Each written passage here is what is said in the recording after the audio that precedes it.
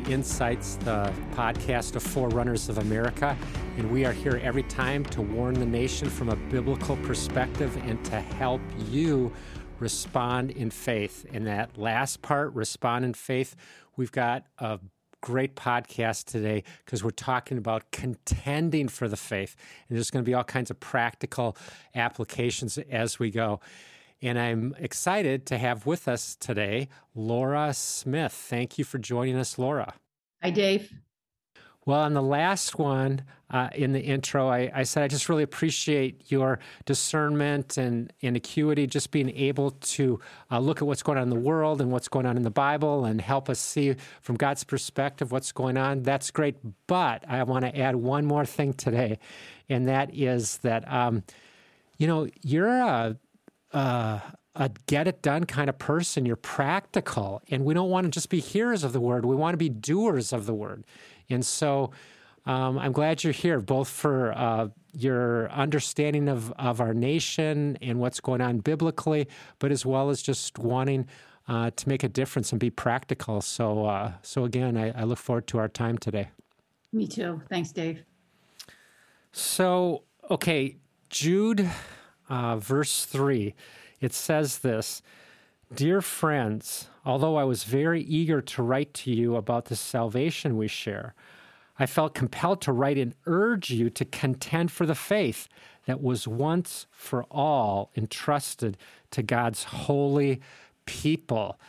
Okay, this is one verse, but it's just packed. Of course, it highlights there, contend for the faith. He's urging us, okay? But right before that, he said, I was going to write to you about the salvation that we share, is how the Bible puts it. But he's going, I can't. As important as salvation is, I can't talk about it. I've got to talk to you about contending for the faith. We got stuff going on. And it's pretty amazing because really the rest of the book of Jude, only I think 24 or 5 verses long, but the rest of his letter, it highlights why we need to contend, and that's what I'd like to get in here today. This idea of contending, we might not use it a lot in church today, but it really is throughout scriptures. We could think of many examples of people contending for righteousness. In other words, striving for righteousness, making a difference in culture through living righteous lives and sacrificing. All of that is contending. But even Paul got to the end of his life in 2 Timothy chapter 4.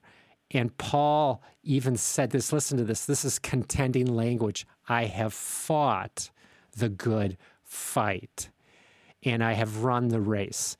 I mean, this is contending language. I've finished the race. I mean, he strove for something. He battled for something. He kept getting up when he was knocked down. He kept believing God. He was an awesome example of striving.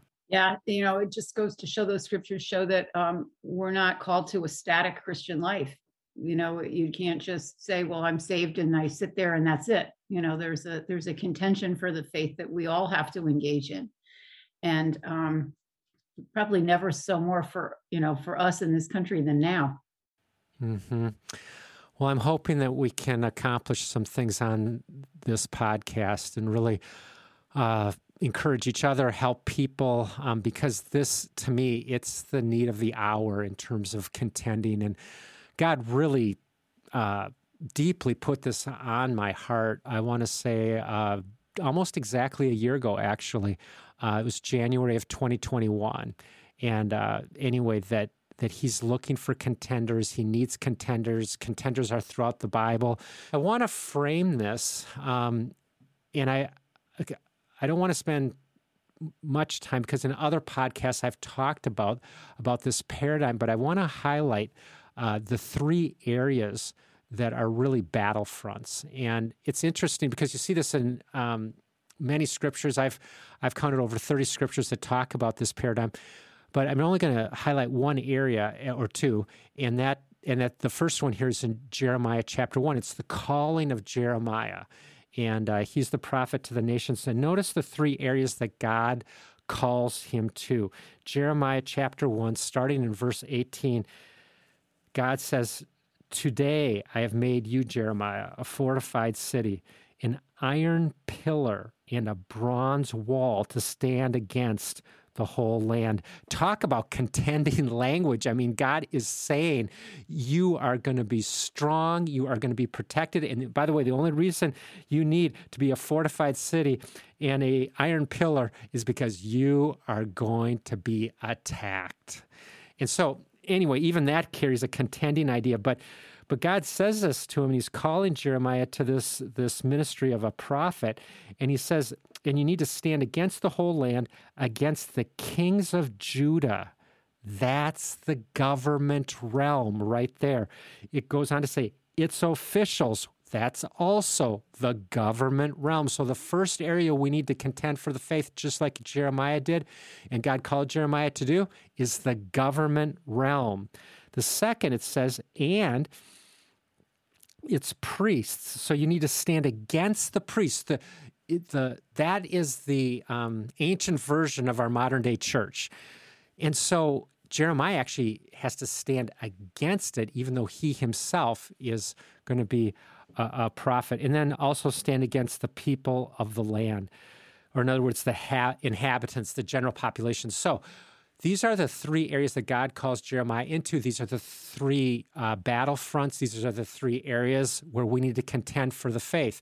Not just Jeremiah in his day, but throughout Scripture, throughout Christian history.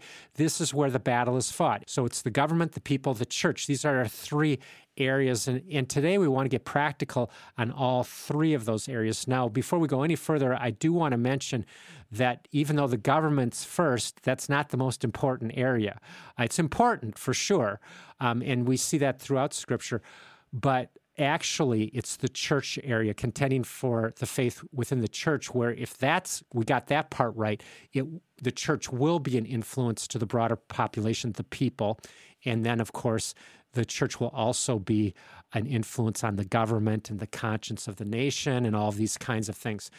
So those are our three areas that we want to engage in, and we want to talk today about practically responding in faith. In other words, how do you contend in those three areas?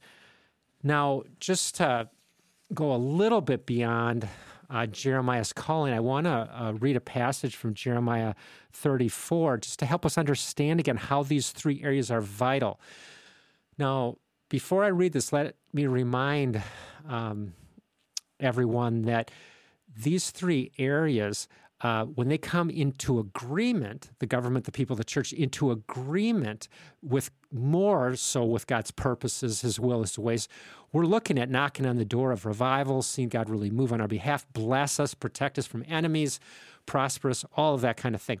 But when these three converge and they're against God's will and ways, and they have gone wayward, and they have disregarded God, disobeyed Him, not listened to His voice, and these three, the government, the people, and the church, go the other way and rebel, then judgment is knocking on the door of that nation. So that other passage I wanted to highlight here from Jeremiah 34 is verses 18 through 20. And it says this, God is speaking through Jeremiah, "Those who have violated my covenant and have not fulfilled the terms of the covenant they made before me, I will treat like the calf they cut in two and then walked between the two halves or the two pieces."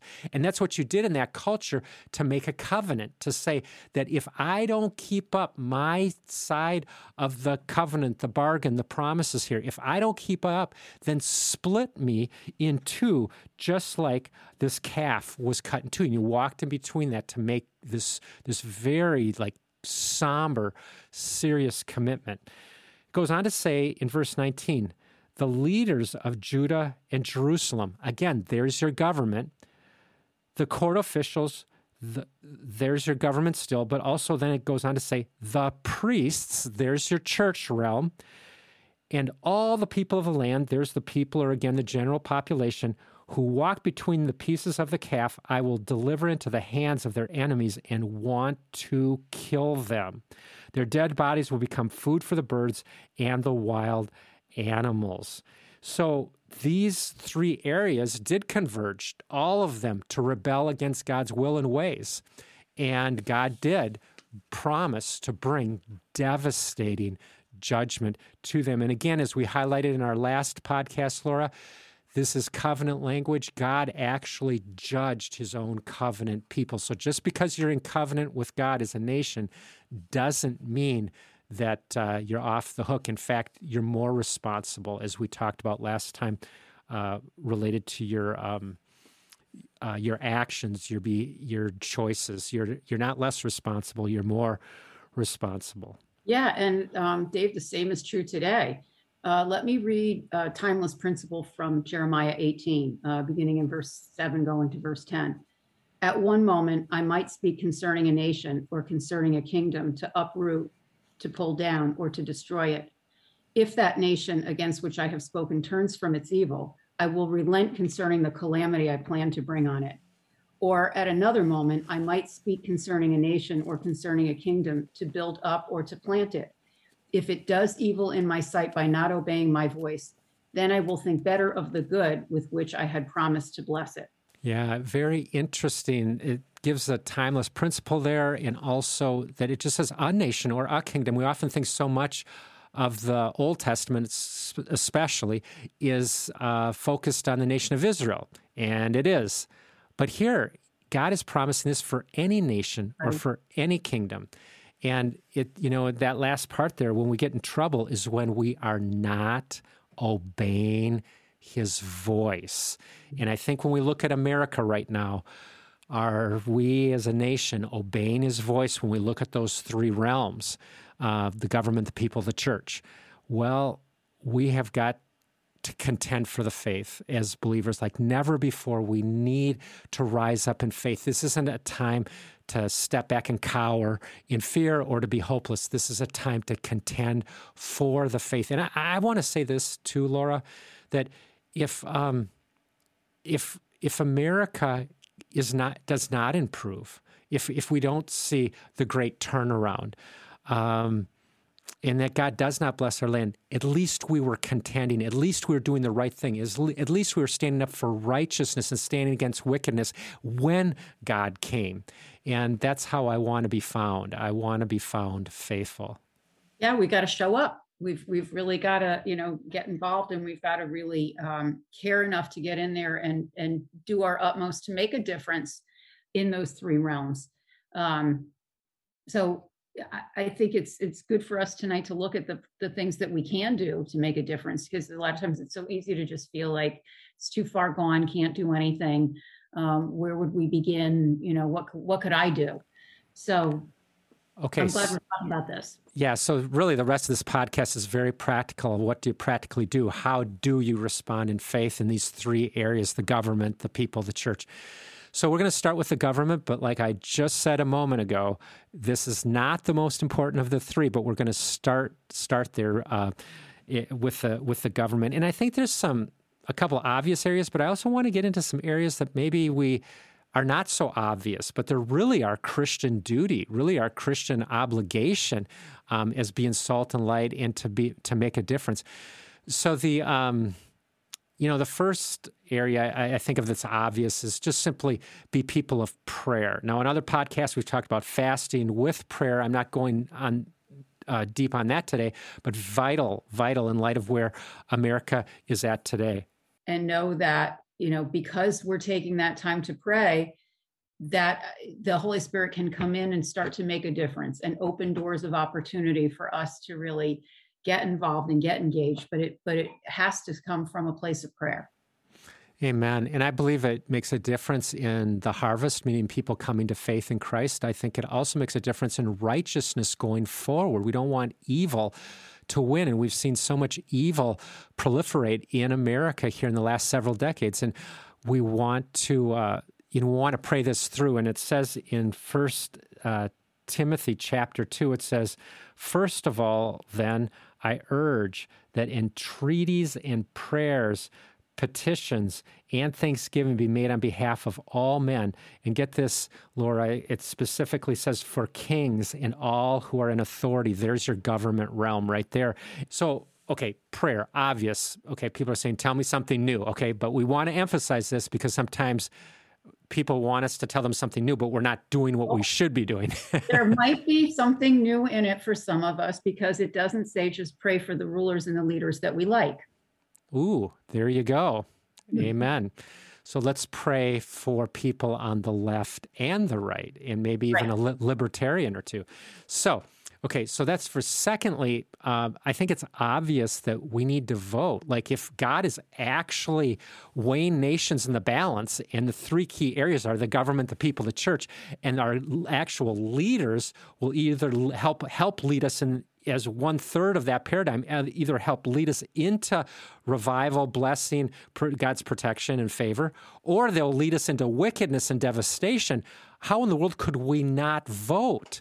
I mean, we've got to vote. And I want to vote in people of faith, true Christians, etc. But, I don't think it's just about that. Like there are people that literally have more of a moral compass, and they're not saved, but they have more common sense, or they just are more reasonable than other people. And I want to make sure people without common sense are not voted in, or nefarious people, or wicked people, or liars, or corrupt politicians.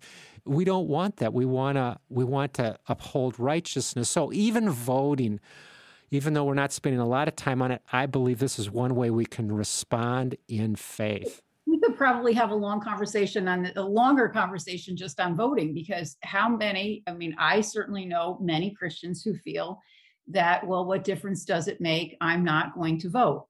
Or they'll find some little thing they don't like about a candidate. And so that's enough of a reason for them not to bother voting. And so they don't feel like they need to be engaged in the process. And so I think it seems pretty obvious that we should vote, but do we? And, you think about like the recent elections, that if more Christians had shown up, not even a lot more Christians, but, major elections have turned on the Christian vote. And, and if we're not showing up, then we're not doing I don't believe that we're fulfilling our responsibility, as citizens of the country that we're living in, and really honoring God. Before you go on, I just want to interject quick. Our founding fathers did not want a monarchy or a dictatorship like they had under the King of England. So they literally spilled their blood for freedom. And what they wanted to do in this great experiment is have a representative government. So, okay, why would we not vote? The whole point of voting is so that they will represent us. And, it just seems to me to be a bit upside down that we wouldn't care enough to investigate the candidates and decide then to actually take a little bit of time, show up at the poll, and vote. Well, and even before that, if you don't like the candidates, because sometimes people will say, well, I can't vote for that person because of X, Y, Z. I think we have to vote for the best one. We have a responsibility and a privilege to pray for those that are in office, to show up and vote, but even to put up candidates that we like to run. If we were really involved in the process and we were in our local communities sponsoring candidates and supporting candidates that were aligned with what we think is important in our views, that would be great. And then, and I think too that voting, it is really like even like the kind of perception like we're tied to a particular party or something. I think we really have an obligation to just show up, vote, know the candidates, get engaged, get candidates out there that we would like to see run if we don't like the choices. But if we don't like the choices because we haven't done any of that work to put candidates out there that we like, we still have to vote for the best one, the best of the choices that are there, and be involved with the process. Because we're not going to like it if we don't, we don't like it now. And we've abdicated our responsibility to kind of look the other way. And now look at where we're at. So Christians should run for public office. Christians should be involved locally and get on the school board and, and participate in the elections and just, not be apart from all of that like we have been. Mm-hmm.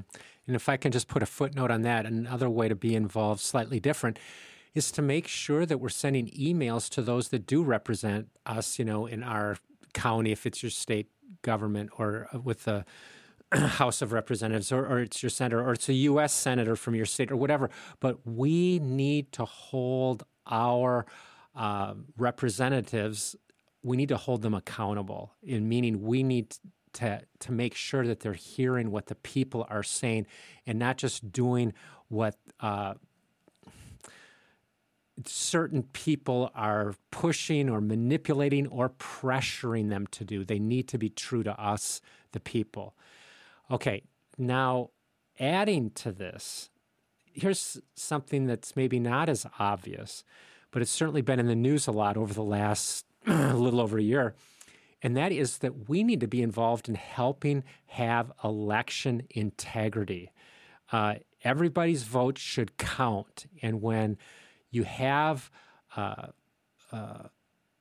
voter fraud of some kind, or just ballots that are not from actually real people or dead people or whatever, it actually minimizes all of our ballots. It should be one vote for each person.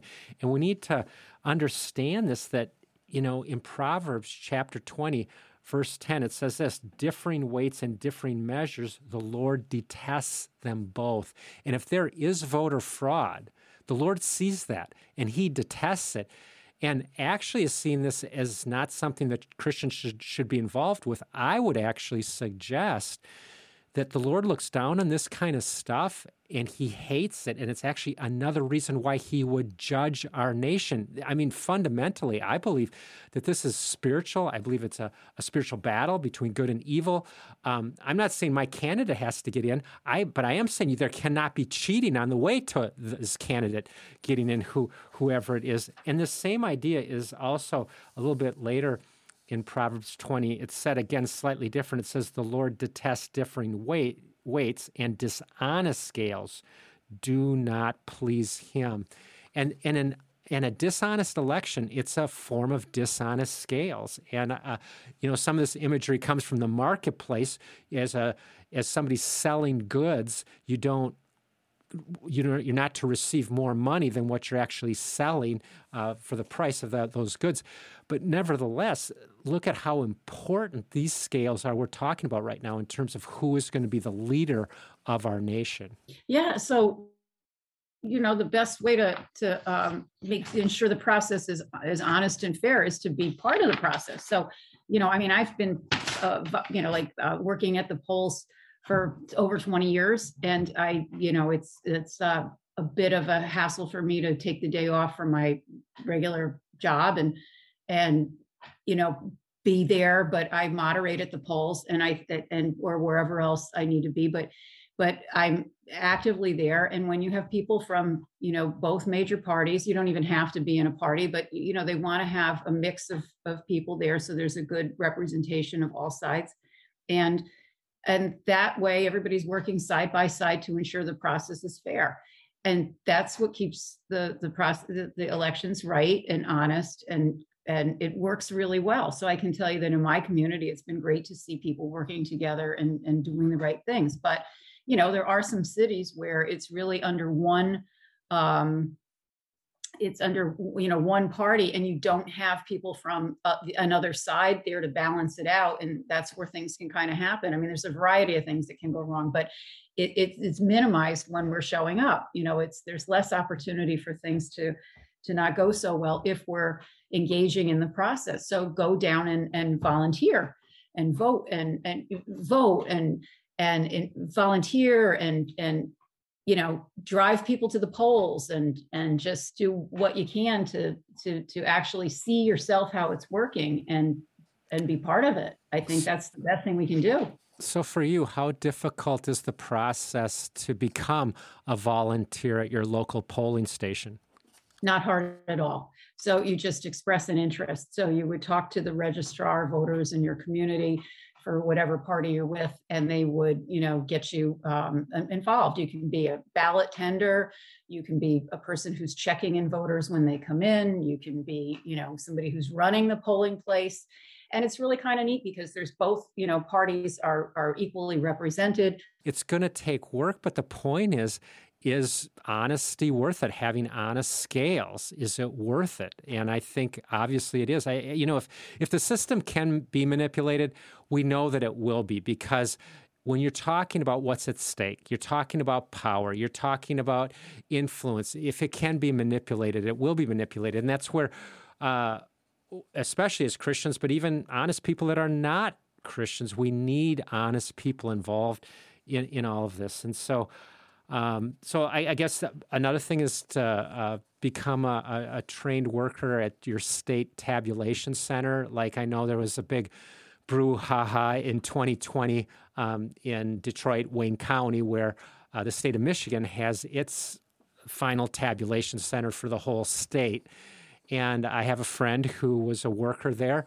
And, it's interesting because you hear somebody out there or on the internet saying there were shenanigans, but I have a friend of mine who was there and saw the shenanigans firsthand, and how we need people to be involved at that level.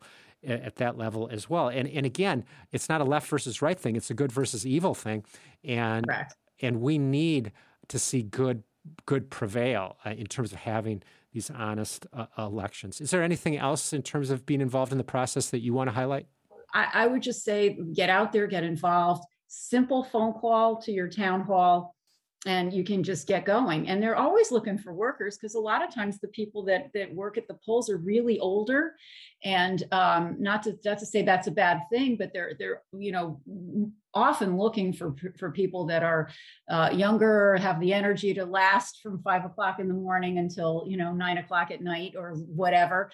And so it's a good thing to get out there and just do it. It's not hard. There's a variety of different things that you can be doing. It doesn't have to be a very complicated thing, but even just like there's a person who's assigned to hand out the "I voted today" sticker. It's like, after you're done voting, that's a nice thing to do. And you watch the process work, and it's just that important that we make sure that in these communities where there have been questions, that we get out there and we start, being involved in the process, because there's supposed to be a balance. Left, right, Republican, Democrat, there's supposed to be equal representation at the polling sites. It's not supposed to be just one party. So that's why if we're not showing up and things that are going off the rails because one side's doing all the counting and we're suspicious of that, well, whose fault is it, right? I mean, it's incumbent upon us to get out there and be part of the process. And it can be fun too. So that's a good word. And just kind of summarizing, contending for the faith in this government realm, prayer, and we're talking serious prayer in light of where our nation is at. We're talking about voting a representative government. That means you should be represented by your vote. We're talking about keeping our elected officials accountable, contacting them, and then, of course, everything to do with election integrity in the voting process. So, but one more thing, Dave, I would also remind, toss out there too, that why not run for office? Why not be an elected official? So I would add that to the list that you just went through, that there's nothing wrong with us voting, for like running for office and being a candidate. I think that's a good thing to do too.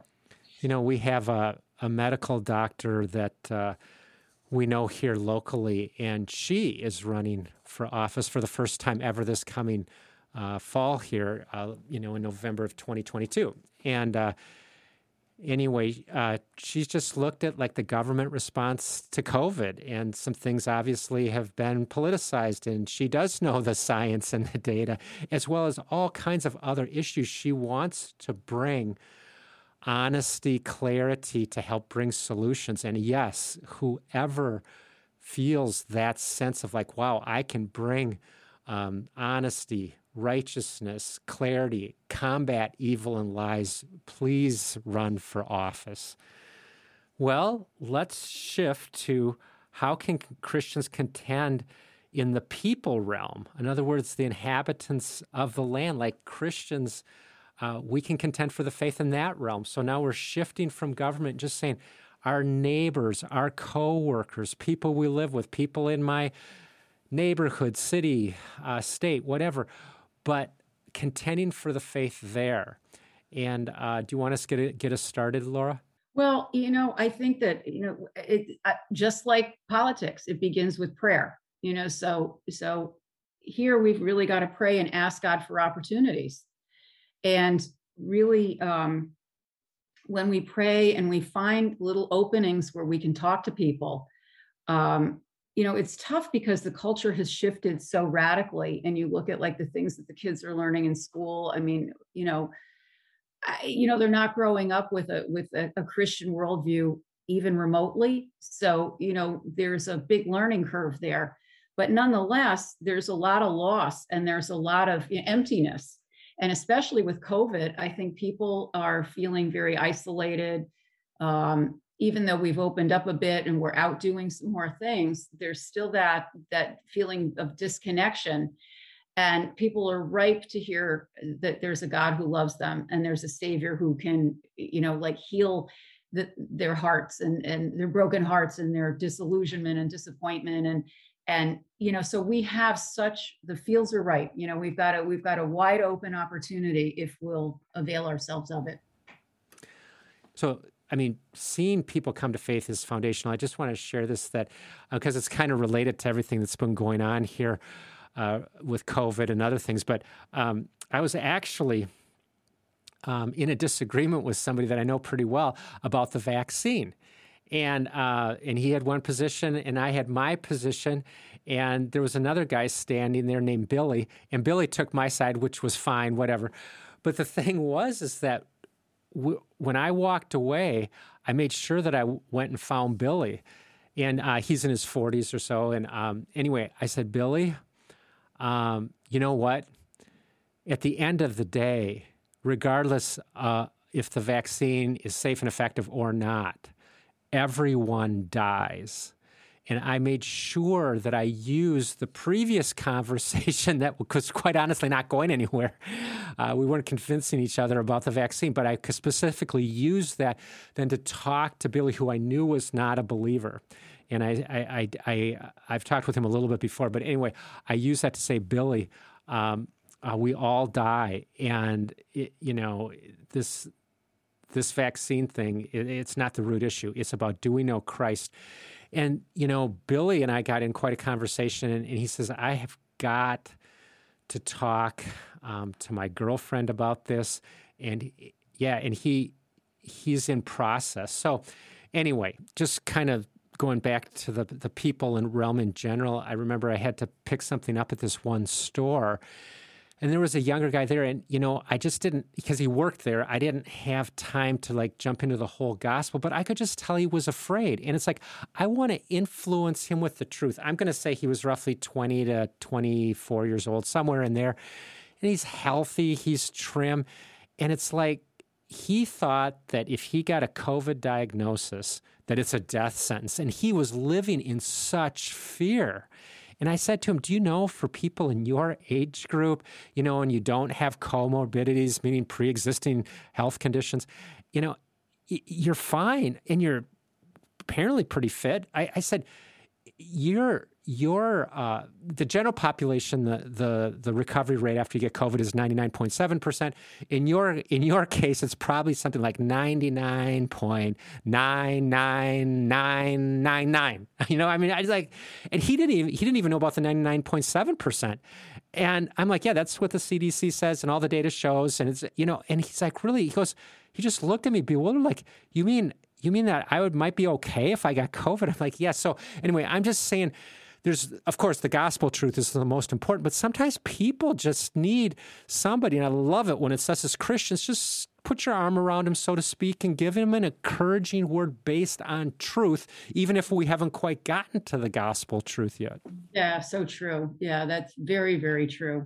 I think that as Christians, we have a wonderful opportunity in this time where so many people are being bombarded by all kinds of things that are disturbing them. In this season that we're in, there's so many things to be fearful and anxious about. We as Christians have such a great opportunity with people to really share the Lord, tell people about Jesus, because there's no psychiatrist or or pill or anything that people are going to take to just really eradicate the heaviness of the things that they're dealing with. Only the Lord can do it. And how great, it is for us to be able to bring that truth to people and see them set free from all these things that they're so weighed down by. Mm-hmm. Yeah. Well, there's a lot more that we could talk about related to contending for the people, but let's shift to our last area, the most important area by far, and that is contending for the church. How do we contend for the church? And I just want to set the table here by reminding us of Jude 3, but this time I want to read it with Jude 4, because it becomes clear that Jude, writing his letter here, that he's saying we have to contend for the church. And so, anyway, let me read this again. Verse 3. Dear friends, although I was very eager to write to you about the salvation we share, I felt compelled to write and urge you to contend for the faith that was once for all entrusted to God's holy people. And verse 4. For certain individuals whose condemnation was written about long ago have secretly slipped in among you. So, Laura, what are these people, these secret agents? What are they doing? It says they are ungodly people who pervert the grace of our God into license for immorality and deny Jesus Christ, our only sovereign Lord. Sovereign meaning the King of Kings, the ultimate judge. And so they're denying him, and they've made grace into license. I don't know, but I think there's a word here for the church, today. In America, we do need to contend for the faith. I would say contend for our churches, the church that each of us attend locally. We need to contend for that church because there's so many things that are trying to sneak in and to undermine the true word of God, the gospel, and to really undermine us in some very deceptive ways. I would put critical race theory in that. It sounds like good. We're going to help with racism. But in the end, it's a Marxist ideology. I mean, there's so many things like this. Contending for the church right now, I believe, has got to be one of our highest priorities. And in fact, our topic today, it would be the highest priority in this topic. Well, I would say, Dave, that everything that you've been doing with Forerunners is really part of that effort to contend for the church and bring awareness to these issues that, are challenging our faith and corrupting the church. But we have to be Bereans and know the word ourselves and really understand that, these messages we have to discern, are the messages that we're hearing really, accurate, and do they really line up with the word? And if they don't, then, we need to stand up for what is true. In a nice way, in a polite way, but we need to, assert truth. And when you said, what's coming from the pulpit, we often think of our local churches, but I want to include pulpit. All these people out there on YouTube and other social media venues, there's craziness out there. I just saw a thing, it was actually from Europe, but, you could read about it here, is that, was Jesus a transgender? I mean, there's just craziness stuff out there, but more of what you were getting, it wasn't that crazy stuff. It's more deceptive stuff, like we talked about in the last podcast. I don't know if all of our listeners heard that one, but what you were just referring to is we've got this group of people, and again, false teachers or false prophets. I don't know, maybe at least misguided for sure, but some of them I think are truly, like it says here, are ungodly people spreading lies, and a lot of times those lies come in half truths, or they're more subtle, they're deceptive. But this whole business of this revival's coming, the next great awakening, but there's hardly a mention of repentance or or that difficulty is here now. And when you have revival, that doesn't mean that in your nation you don't have difficulty. You might have greater difficulty because when there's revival in a nation, the kingdom of darkness rises up. Jonathan Edwards talked about this or wrote about this in the 1700s in our nation, and he was part of the first Great Awakening, a leader in that. And he was saying, look, when God moves, the enemy backlashes, and there's all kinds of things that happen, but we don't talk about this. It's just like, but God has, at least to some of these people, and this is, again, just a brief summary of what I shared in the last podcast, but they just declare it. They just declare America's in covenant with God. I'm not sure they prove that point, but okay, let's grant them that, okay, America's in covenant with God. And therefore, the revival's on the way, and end of discussion. Happy days are here again. Yeah, that's it. But that's, so that's why, if you have an opportunity to do a Bible study, if you have an opportunity to start a prayer group, these are things that we can do as believers to expose the word, what the word really says to people, because, a lot of times churches don't even have Bible studies anymore. Well, maybe there'd be one in your church if you stepped up and volunteered. There could be things that we can actually do as believers individually that will help actually impart what the word of God is actually saying. And it's an opportunity to really show people that, well, that's not actually in the word of God. Take a look at what the scripture is saying. It's just really important that we do whatever. But I think that but prayer for the church is key, and that believers have to really be back on their knees before the Lord, contending for the church that way. That at the root of all of these things that we're talking about, they're all spiritual battles. So if we're not mounting a good prayer defense, all the other things are great and important, but not as important as prayer, in my opinion. Mm-hmm. I think part of contending for the faith as well is to contend for greater faith. And let me just ask this question. So in your life, for the people that you worship with or at your church, is your faith greater? Like you believe God for more, you see God answer prayer, or you see a miracle more often than you used to, or an answer prayer, something like that. But the point is your faith greater now than it was a year ago or 5 years ago? Like if we're not contending for the faith, actually faith, I'm concerned that we live in almost like this wet blanket spiritually has been thrown out across America. Let me put it this way, because I heard somebody else put it this way. It's like a matrix of unbelief. Well, if we're in the church and we're part of this matrix of unbelief, it's not going to go well. We have got to, faith comes by hearing the word of God, the written word of God, hearing God speak to us and guide us and lead us in the Holy Spirit, all of that realm. We need to move in these areas, and our faith must grow. We must believe God more now than what we did 10 years ago. And so I believe that's a big part of this contending for the faith as well. I agree with you completely. And I think that, the Christian walk isn't static. You don't say a salvation prayer and then you're done.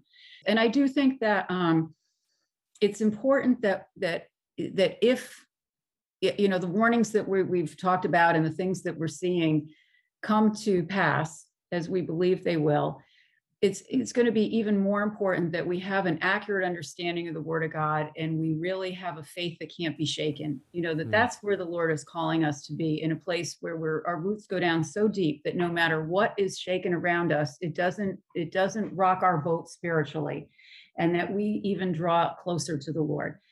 But those who have been listening to a deceptive word, a word that is super appealing about, your ever increasing wealth and status and happiness in this realm, they're going to fall away, and they're going to need the support of the people, of the Christians that really do have, are on the rock. So we have to be on the rock. That's really the only way that we're going to survive. And that's the only way that we can contend for the faith from that place of strength.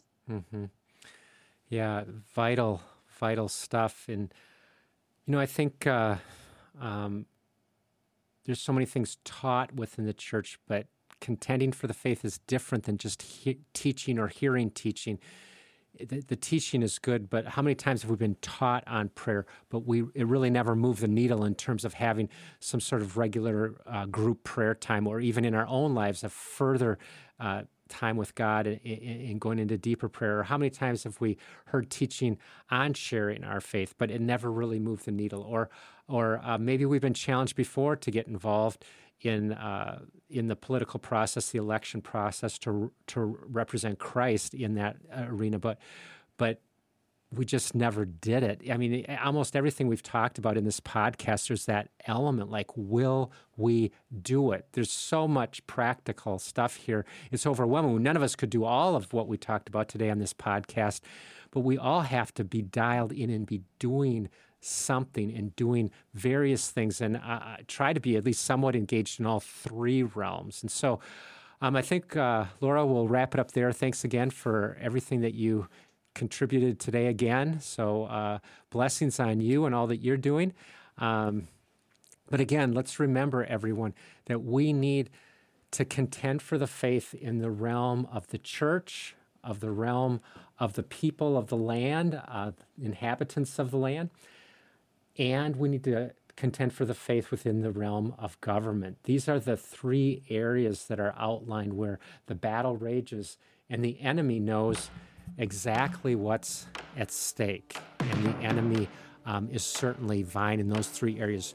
Will we step up and believe God and defeat evil, defeat wickedness, and bring forth righteousness in our day? It's absolutely, absolutely critical.